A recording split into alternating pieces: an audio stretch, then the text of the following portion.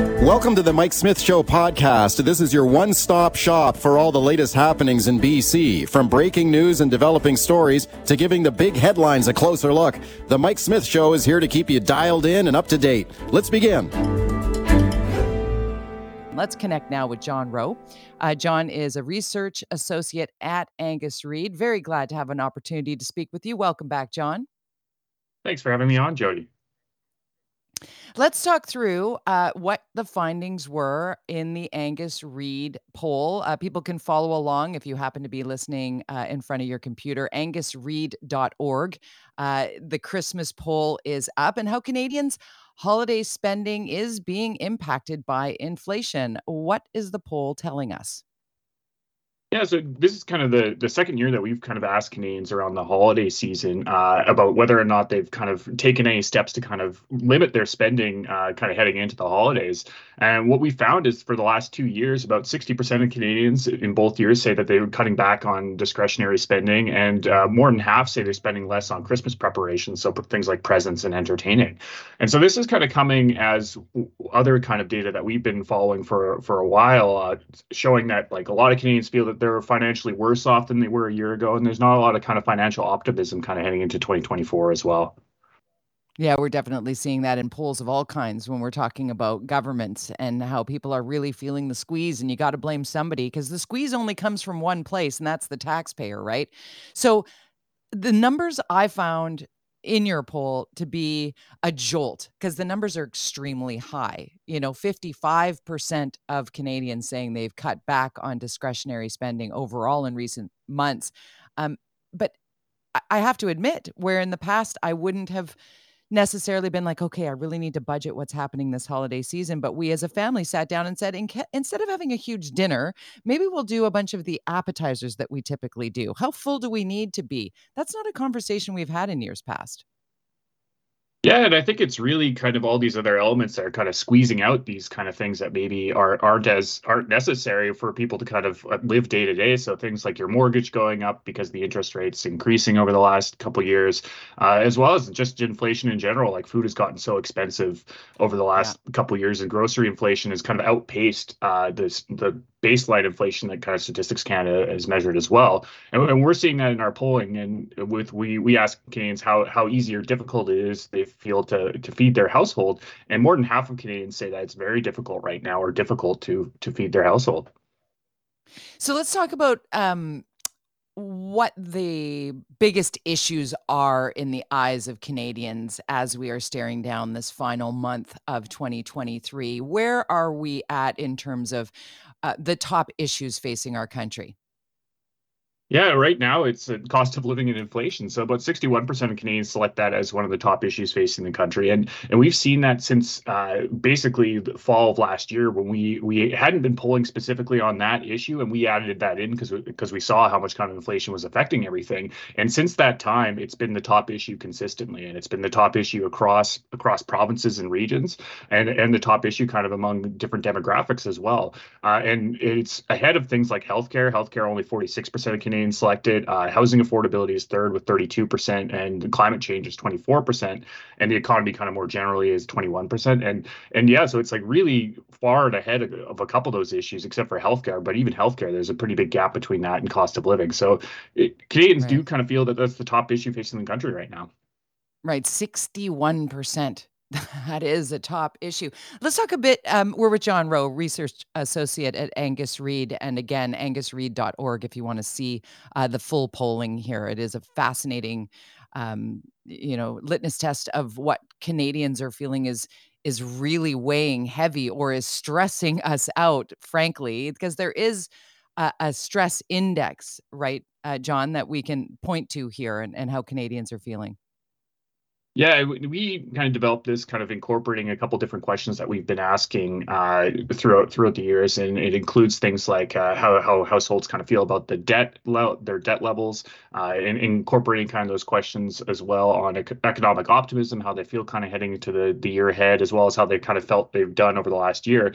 And what we're finding is that through this index, about 31% of Canadians are considered struggling. So they're kind of dealing issues with high levels of debt. They're having struggles feeding their household. They don't have a lot of financial optimism for the future. And then about one quarter are about uncomfortable. So maybe they're a bit better off in some ways, but still kind of feeling the pinch of these kind of difficult economic times. And then 22% are comfortable and 22% are thriving. And through that economic index, that we find that those people that are struggling, they're way more likely to be cutting back on discretionary spending. About 4 and 5 are, and 78% say they're spending less on Christmas. So it is kind of affecting a large group of Canadians in a very significant way this holiday season. You're right. 78% of Canadians are struggling to spend on this holiday. That just seems like an astounding number in this country.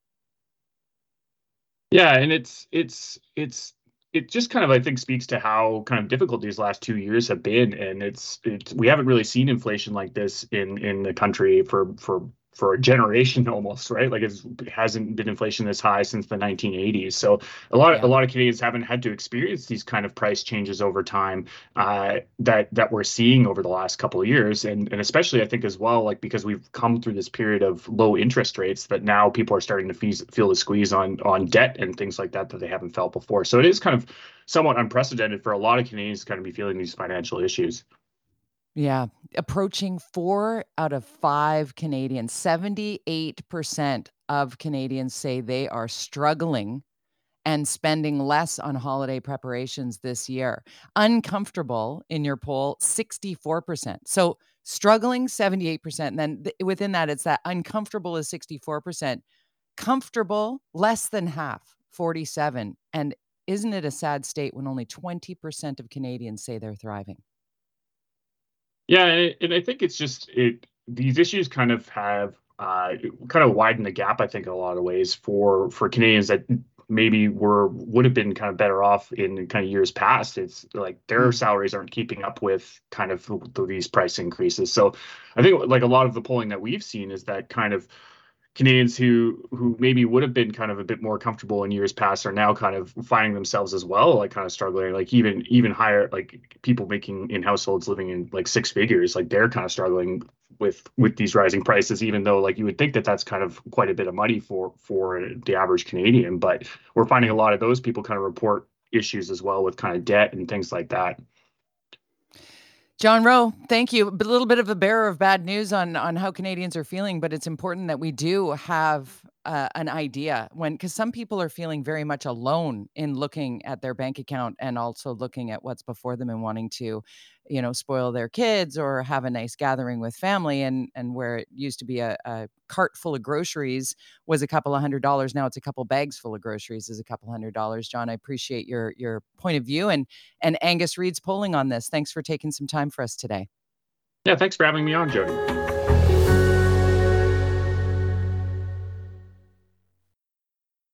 We are going to be connecting with a good friend of the program. Ian Tostenson is the president and CEO of the BC Restaurant and Food Services Association, a champion for restaurants across this province, one who has navigated very turbulent waters over the last number of years since obviously COVID-19 very much impacted the restaurant industry across the world, never mind just here in British Columbia. But seriously, one of the champions. I want to welcome Ian Tostenson to the show right away here. Ian, thanks for doing this. Hey, Jody, it's a pleasure. And I want to thank you publicly for, your listeners don't know this, but you did an extraordinary and thankful job for the industry's Hall of Fame Awards a couple of weeks ago. And you just did a great job. And we thank you so much. You were great. Thank you for that. I love the industry and appreciate the hardworking people, front of house, back of house, during these really stressful times. And just before the break, we were talking about how people are sort of tightening their belts. Well, not sort of, definitely are tightening their belts this holiday season because of the affordability issues and crisis, in fact, inflation on the rise, food costs. A lot of people really, really frustrated and feeling the pinch, whether it's on their, mortgage increases with Bank of Canada rates going up, or just rent being paid. These are all things that hit restaurants as well, not just the obvious in the cost of food. We talked about the very, very expensive russet potato or the incredibly oppressively expensive head of lettuce that was trending on social media just a couple of days ago. These supply chain issues, like that head of lettuce, as restaurateurs would know, as chefs would know, the Salinas Valley was hit by a virus that wiped out half of the iceberg lettuce crops last year. That's why lettuce is so expensive. And then you add on to the fact that gas is more expensive. You add on the supply chain struggles and issues that have happened. How is it that restaurants are able to, or are they able to navigate these headed into December of 2023? We're sort of not doing that right now. Restaurants Canada came up with a survey a couple of weeks ago. 50% of the restaurants in the province are either losing money or breaking even, and which is a tragedy. There's about 14,000 restaurants plus in BC. And so you've got a lot of owners just hanging on. And if you think about it, it's like they have no other choice. They've signed a lease. They maybe have 5 years, 10 years left in the lease, and they walk away. It's going to cost them bundles. So we're hoping for calmer days ahead. We are seeing inflation obviously coming down. But the problem is you can't, the lettuce, you have lettuce on your menu and suddenly lettuce goes through the roof. It's difficult to, all of a sudden reprint your menus and try to charge $15 for a salad. You sort of eat that cost for a while, hoping the cost will come down. The chains have an advantage in purchasing for sure, but the ones that are really hurting right now are the independents, and I feel sorry for them. I mean, they're working 6-7 days a week, and this is not poor us. This is a time for us that we are going to become even more determined post pandemic and pull ourselves out of this. And it's going to take a bit of an effort, though, and a coordination with government that we're trying to put together right now. Because in a large part of this, Jody, is government red tape, bureaucracy that's holding us down from doing things and causing us a lot of time and effort to deal with their issues versus managing our businesses on a day-to-day basis. Like what? Walk us through what's happening in the government red tape department. Yeah, well, we talk about getting rid of natural gas, or punitive liquor policies and fines and reporting, and we've got new regulations coming from WorkSafe with respect to having to put together employee groups and all the HR stuff that's associated with that. And then you've got all your licensing that you're doing with fire and health, and then your liquor licensing, and you're serving it right. We just did a 78 points that we've identified so far that a business owner in a restaurant has to be aware of every single day when they open the door, versus all the other stuff that's coming down the pipeline, including packaging changes in December and so on and so forth. So we're putting together, this is kind of, a little off topic, but we're putting together an entire composite, and I think you'll find this fascinating, of all the issues that we're faced with on one page in the form of a menu, so that the politicians can see the burden that these small businesses have on them. And the challenge will be is, how do we work together like we did during the pandemic to get this sector healthy again? And I think it's going to work. The problem is that there's not a total awareness of our issues. There's one-off awareness. Like, we get food problems over here and costs of, over here. But what is the big global issue we're trying to deal with here in this very important issue? I think we'll get somewhere with it. I'm kind of excited about it. That's what we're working on right now. And I think the government's quite receptive, because they work in silos, in isolation, and they work differently, the provincial government versus the municipal government. Everybody's got a different thing going on. So I think this is going to really help our industry a lot. I'm looking forward to it. You're always so positive in that way. And I mean, you come at things in what are the solutions, as opposed to really lingering on the problems, even just with your answer there. Yeah. You're like, I think if we put it together in a way that everybody can understand it, because the people in government don't understand the day-to-day struggle of a restaurateur. As you said, 14,000 restaurants in BC, and 50% are either losing money or just breaking even. Before the pandemic, the margins were what, 5%? What can we do to support our restaurateurs? What can we do to help the mom and pop shops, to help the heritage brands that are so intrinsically Canadian or British Columbian? Like, we really have to think in that supporting local, shopping here, keeping people going through these tough times. As you said, like, some people are getting a renewal on their lease because property taxes are going up or whatever. And the person that owns the property is passing that on to, whatever, Nat's Pizza. That's one that I saw roll by on social media. Nat at Nat's Pizza, been there forever. Ryan Reynolds buys pizza, for an entire high school during the pandemic at Nat's Pizza. So cool. Such a feel-good story. Nat's seeing his lease go up by like double digits, like 20% or more, right? That you can't sustain that. No, and no one's going to buy, a $50 pizza. That's where it all ends up. So they bail, and a lot of families are losing a lot of savings and stuff because of it.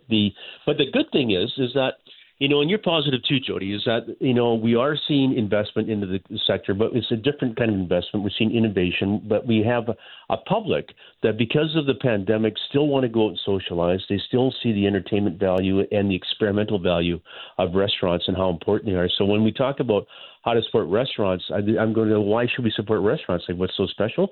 Because they're part of our culture. They're a place for us to go meet in our neighborhoods. So we want them not to go away. So, whether you can go there, what we're seeing is that people are still going out, but they're spending a little bit differently. So if you and I went out, we might have an appetizer and share a glass of wine versus having a full-on meal. And that's all right for us. As long as we're getting people in, we can do our thing and try to, provide our hospitality.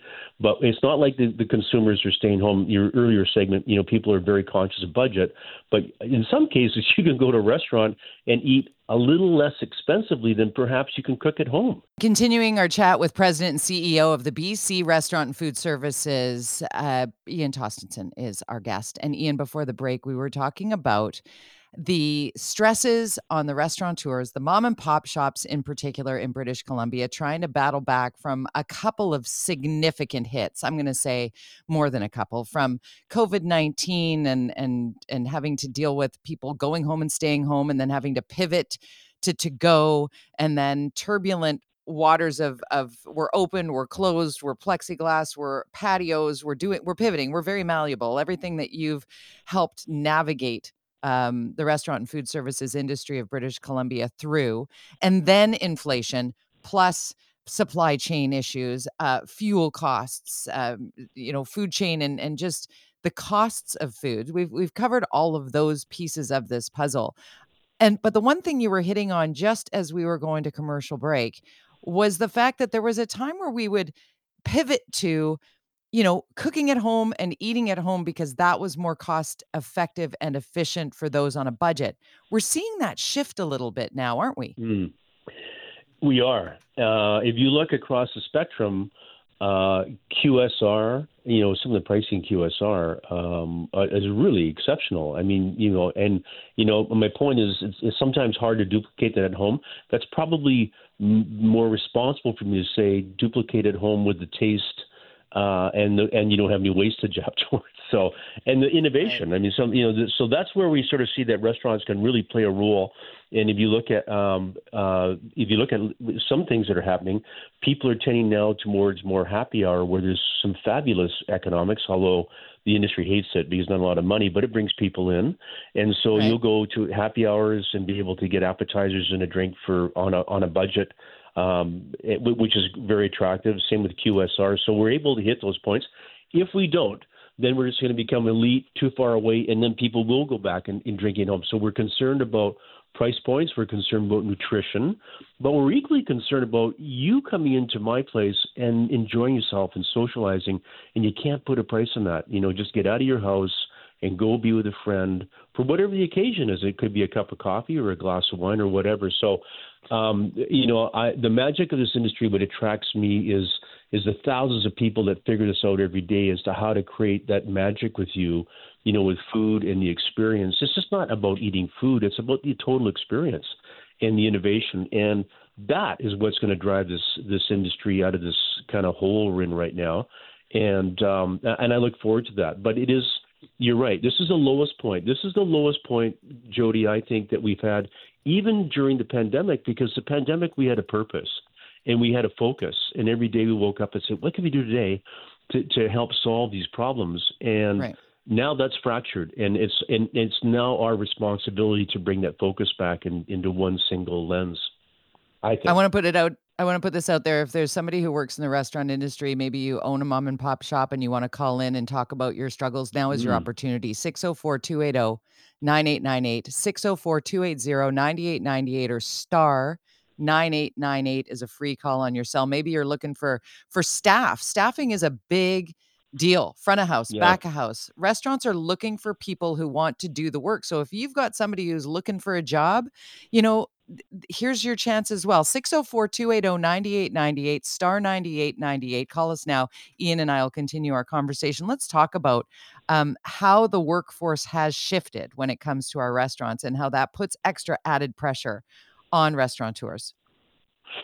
Yeah, so you've got one of the dynamics that happened pandemic is you get people scattered all over the place, where it used to be like we all went to our office and worked 5 days a week and then had drinks afterwards and went for dinner. And now it's like some people are at home, some people are half the time in the office. And so you're seeing some things like after dinner occasions for after work dinner are down, but you're seeing occasions where people are driving to the office and having a meeting along the way up.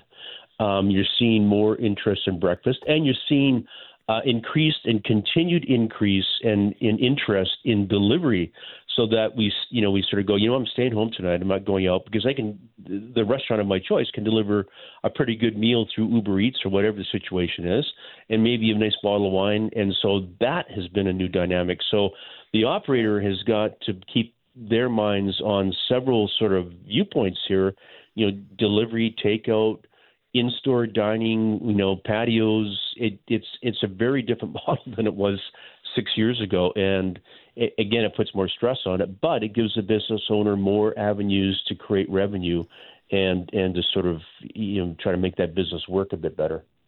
What can help? Like, is buying gift cards this holiday season for that Yeah. favorite spot that you meet up with your friend, and like you said, you go to happy hour, you have a little glass of wine, you share an appetizer. Maybe that's your social time, and you're in support of is grabbing a gift certificate a good idea? Yeah, we did something in Kelowna during the fires, which was really cool. And I think this is, we asked people to buy gift cards through us, and then we went and bought them from restaurants, and then we donated them back to the fire departments and the firefighters, or the homeless, or the people that had been displaced from their homes. And so we created this circular economy, and it really helped a lot. And That's a good idea. I was in a restaurant the other day, and somebody said, "Hey, there was a brand new server," and they said, "Do you know that if you buy $50, you get a $10 bonus because it's our Christmas gift card program?" I went, "Absolutely." I read on the spot. I Sure. said, "You're awesome."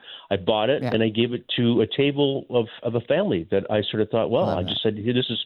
So that really Let's go. helps. I've got a caller for you. Okay, let's do it. Yeah, George. Oh. George wants to talk to you specifically about something Okay. to do with delivery apps. George in Nanaimo, welcome. What's your question for Ian? Hi, Ian. I'm a DoorDash driver. And Hi, George. do you have a big looming threat coming your way, as we all, with the proposed new legislation for the gig workers? We do not want this. The president of DoorDash has already said that if this goes through, they'll have no choice but to significantly raise their delivery fees, which will affect our customers and most certainly affect your industry. And he's also said that it will no doubt result in fewer delivery opportunities, which of course is going to affect my income. So I think you guys should get on board with us and try to raise the alarm and maybe get the government to reconsider. Yeah, George, you know what? You raise a good point. They've, the principle here, Jody, what we're talking about is that the government's come out and said, gig workers, and we agree with this, actually. We need to make sure they're protected. The people like George, if they get hurt in the job and like work safe and employment standards. But they're taking a little bit beyond that. And what we don't know, and George is pointing this out, is there's a potential cost to this that could be reflected in the delivery costs, and we're concerned about that. And George, we have raised that with the government, and it's like the devil's in the details. We won't know the cost of this until the springtime, which we're not very happy about because throwing out programs and not costing it. But yeah. Ian, as always, a wealth of information. We have to remember to take care of our restaurant industry. It is, like you said, it's the heartbeat of our community. Thank you so much for doing this. Thanks, Joe. Talk to you soon.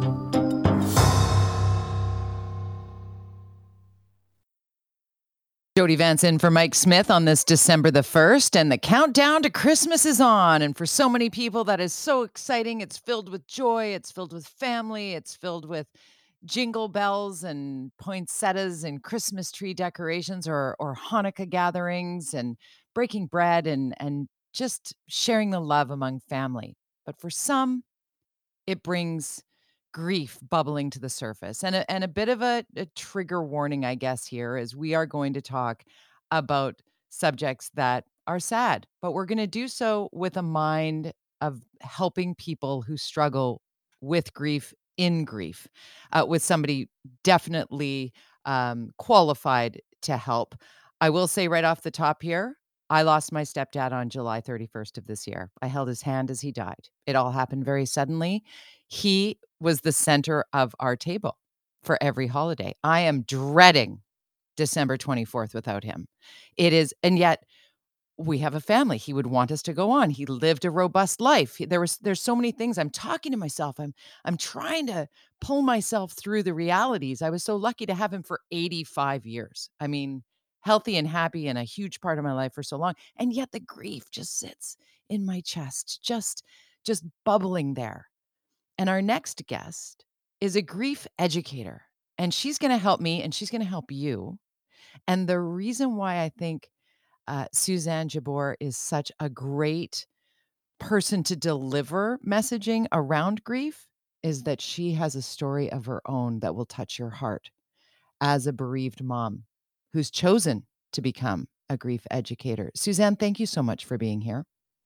Thank you so much for having me. And I'm so sorry to hear about your stepdad. I can, I was going to say I can imagine. I actually know part of what's coming for you, or a version of it at least. And so, yeah, it's such an important topic to talk about this time of year. So do us a favor, and I know your story, but our listener doesn't. So share a little bit about your story and your journey to becoming a grief educator, and then I'm going to ask you to help me. Okay. So I came to become a grief educator, as many people in the grief sphere of work do, from my own experience. I lived that nightmare of every parent and received the middle of the night phone call from the police that my son Ben had died. That was in September of 2020, and he was 22. And if you can let yourself imagine what that would be like, I can tell you it's exactly as horrifying and disorienting and discombobulating as you expect it would be. And really, I knew almost instantly that I was no longer the same person and that my life was forever changed. And as you were talking about your stepdad, I thought, it's so similar. We want to live our life in a way that respects our loved one who's gone. And that's also unspeakably hard. So, that's what's part of what has brought me to share my story and to try and help other grievers and the people supporting them, because, Ben lived a big, full, rich life, and he should have continued to do so, but he didn't. And so in a weird way, I do all of this to honor myself and to honor him. I appreciate that. Thank you for sharing that story with us. And the fact is, we don't have enough, I don't know what it is, emotional maturity perhaps in Western culture to really dig into these conversations. People are cautious when talking about death. They, we get into, I've learned a lot over these last few months in what I was doing wrong before and trying to help others. Oh, my deepest condolences. I am so sorry for you. What can I do for you? All meaning well. And as somebody who was living in grief, in the trauma of the first weeks, when you're still in shock and denial to a great degree, realizing you're never going to actually physically see that person again. What I was doing prior was not at all what I needed. And everybody's experience is different, but the taboo around the conversation in Western culture when it comes to death and dying and grief and loss, I think that's where I would start. If I was telling my friends and family what I'm going to need this holiday season is to say his name and talk about it. Yeah. And universally, it's so funny. It is say his name, say his name, share the memories. I think you're right. It's the taboo that we have and the fear we carry Mostly about doing the wrong thing, right? We so desperately don't want to do the wrong thing. And we somehow instinctively know that all of those cliches and platitudes we've heard before are not the right thing, but we don't have anything to replace them with. So we get so entangled in fear and worry. And then we end up not stepping up the way that we want to. And I want to really make sure people understand this is a no shame, no blame conversation. As you've so clearly identified for us as a collective, we're really not very good at this. So we need to start there. As a group, we're not very good about it. The ones of us that are slightly better have learned from experience. And even as a, grieving mom, grief educator, I still stumble and go, oh, like that was not how I meant that to sound or what I meant to do. It's hard and it's okay for it to be hard, but we have to break this silence. We're so isolated in a time when really what we need is deep connection. Grief is so unique to each person, but the commonality that goes for everyone is that grief needs to be witnessed. For us to integrate it, for us to continue to rebuild and take baby steps forward, our grief needs witnessing. And so we need people around us who can just sit quietly, right? That can hold the space, that aren't going to try and fix it. There's nothing to be fixed. Nothing is broken that we can fix. That is so big. And as a culture, like we want to fix things, right? Give me the problem. Let's make a plan. Let's execute the plan. Let's move on. Nothing about that works with grief. And for most of us, that's a huge part of our toolbox and it doesn't work. So then we don't know what to do. Suzanne Jabbour is a grief educator and a human being who has suffered the unthinkable in the loss of a child, a young adult child. I'm going to be, maybe this is too much information, but in order to really offer up this next question, because it is personal for me, so sorry if this is too much information for everybody listening on their radios right now, but I have struggled mostly with how the waves of grief hit, not when I want to feel it, not when I'm ready, when I'm like, okay, now let me cry. It's remarkable. Like the Webster Awards are a media awards where journalists are celebrated. I went to the Webster Awards as part of the Czech news team, and I got dressed. I've been avoiding people. I've been staying tight and close because it's been a stressful time. And I got dressed up. I'm putting on my Jody Vance. We're going out. We're doing the thing. I got to the top of the escalator at the Hyatt with all of my colleagues and friends. I haven't seen them all. It's been years since we've been able to gather. I got to the top of the escalator, and that's when the grief hit. I was like, oh my God, I can't do small talk. People are going to say, how am I doing? And the answer is not great. I mean, I'm good. I'm fine. I'm good. But not, and it hit me. I'm like, okay, now I'm crying in the bathroom at the Webster's. and that's where the grief hit. It was so bizarre. And then I pulled myself together and was fine. But the wave that hit, what do we do when the wave hits? I mean, really all you can do is breathe. And I say that to people all the time. And I don't mean that to sound like a cop-out, but that's really all you can do. Slow your breathing. Consciously breathe in and breathe out and let the wave go through, right? Resistance is futile. So the more you go down that path of, but I can't possibly be crying here. I'm all dressed up and I'm at the special event and people are going to look at me and like I look ridiculous and I have to go hide in the bathroom. Like all of that, we have to let go because sometimes the emotions are overwhelming and we would never apologize if we were crying with joy. So why do we apologize when we're crying with grief? But we feel the need to apologize. And that's that taboo, right? It's going to come when we don't expect it. Every time I see an abandoned cart in the grocery store, I think, ooh, grief came. It comes when we don't expect it, right? Some of the tsunamis we can see coming. I can see, you can see December 24th. I can see December 25th. We can see that one coming. We can't predict how we're going to feel or how it's going to go, but we can predict that there's going to be a tsunami. The one where you get to the top of the escalator and you think, oh my gosh, I have to form complete sentences and talk about nothing when my whole world is falling apart.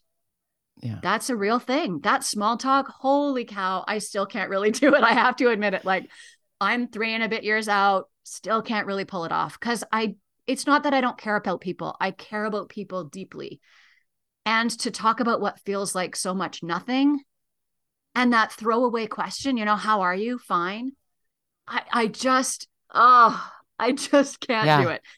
My dream is that we would only ask that question when we really care and we have time to actually listen, and we would only answer with the truth. And just that would make See, a huge that's difference the for part. everyone. That's the part. Yeah. Answering with the truth is it's my downfall and my superpower, because when I meet people who have heard me on the radio or watch me on TV, they say, "Oh my gosh, you're the exact same person." I'm like, "Well, yeah."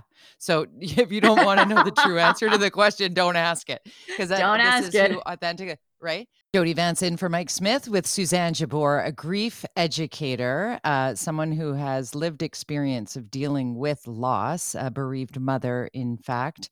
And we're talking about some of the tools we can use during the holiday season to sort of manage the waves of grief that are inevitable when you're missing a loved one or are grieving a time in your life that you're not feeling as accomplished as you might otherwise have. Grief comes in many forms, is what I'm trying to say. We're opening up the phone lines if you'd like to chime in on what works for you or a struggle you might be having. 604-280-9898 is the number. Star 9898 is a free call on your cell. And wouldn't you know it, Suzanne, our listeners do want to get in on this conversation. So let's go straight to the phone lines here. Fran in the West End, you're up first. Welcome, Fran. Hi. Thanks for taking my call. Of course. The love of my life died, and it'll be 10-year anniversary coming up December 9th. And I just have a struggle with Christmas and all the festivities. And my mother died last November 29th during the Snowmageddon in Burnaby Hospital. Mm. And I couldn't be by her bedside as she passed. I had to try and make my way home, and I had to walk from the hospital to the SkyTrain station at Brentwood Mall in a snowstorm. And when I got home, like 10 minutes later, they called me and said she had gone. And Fran. So I'm kind of floundering here.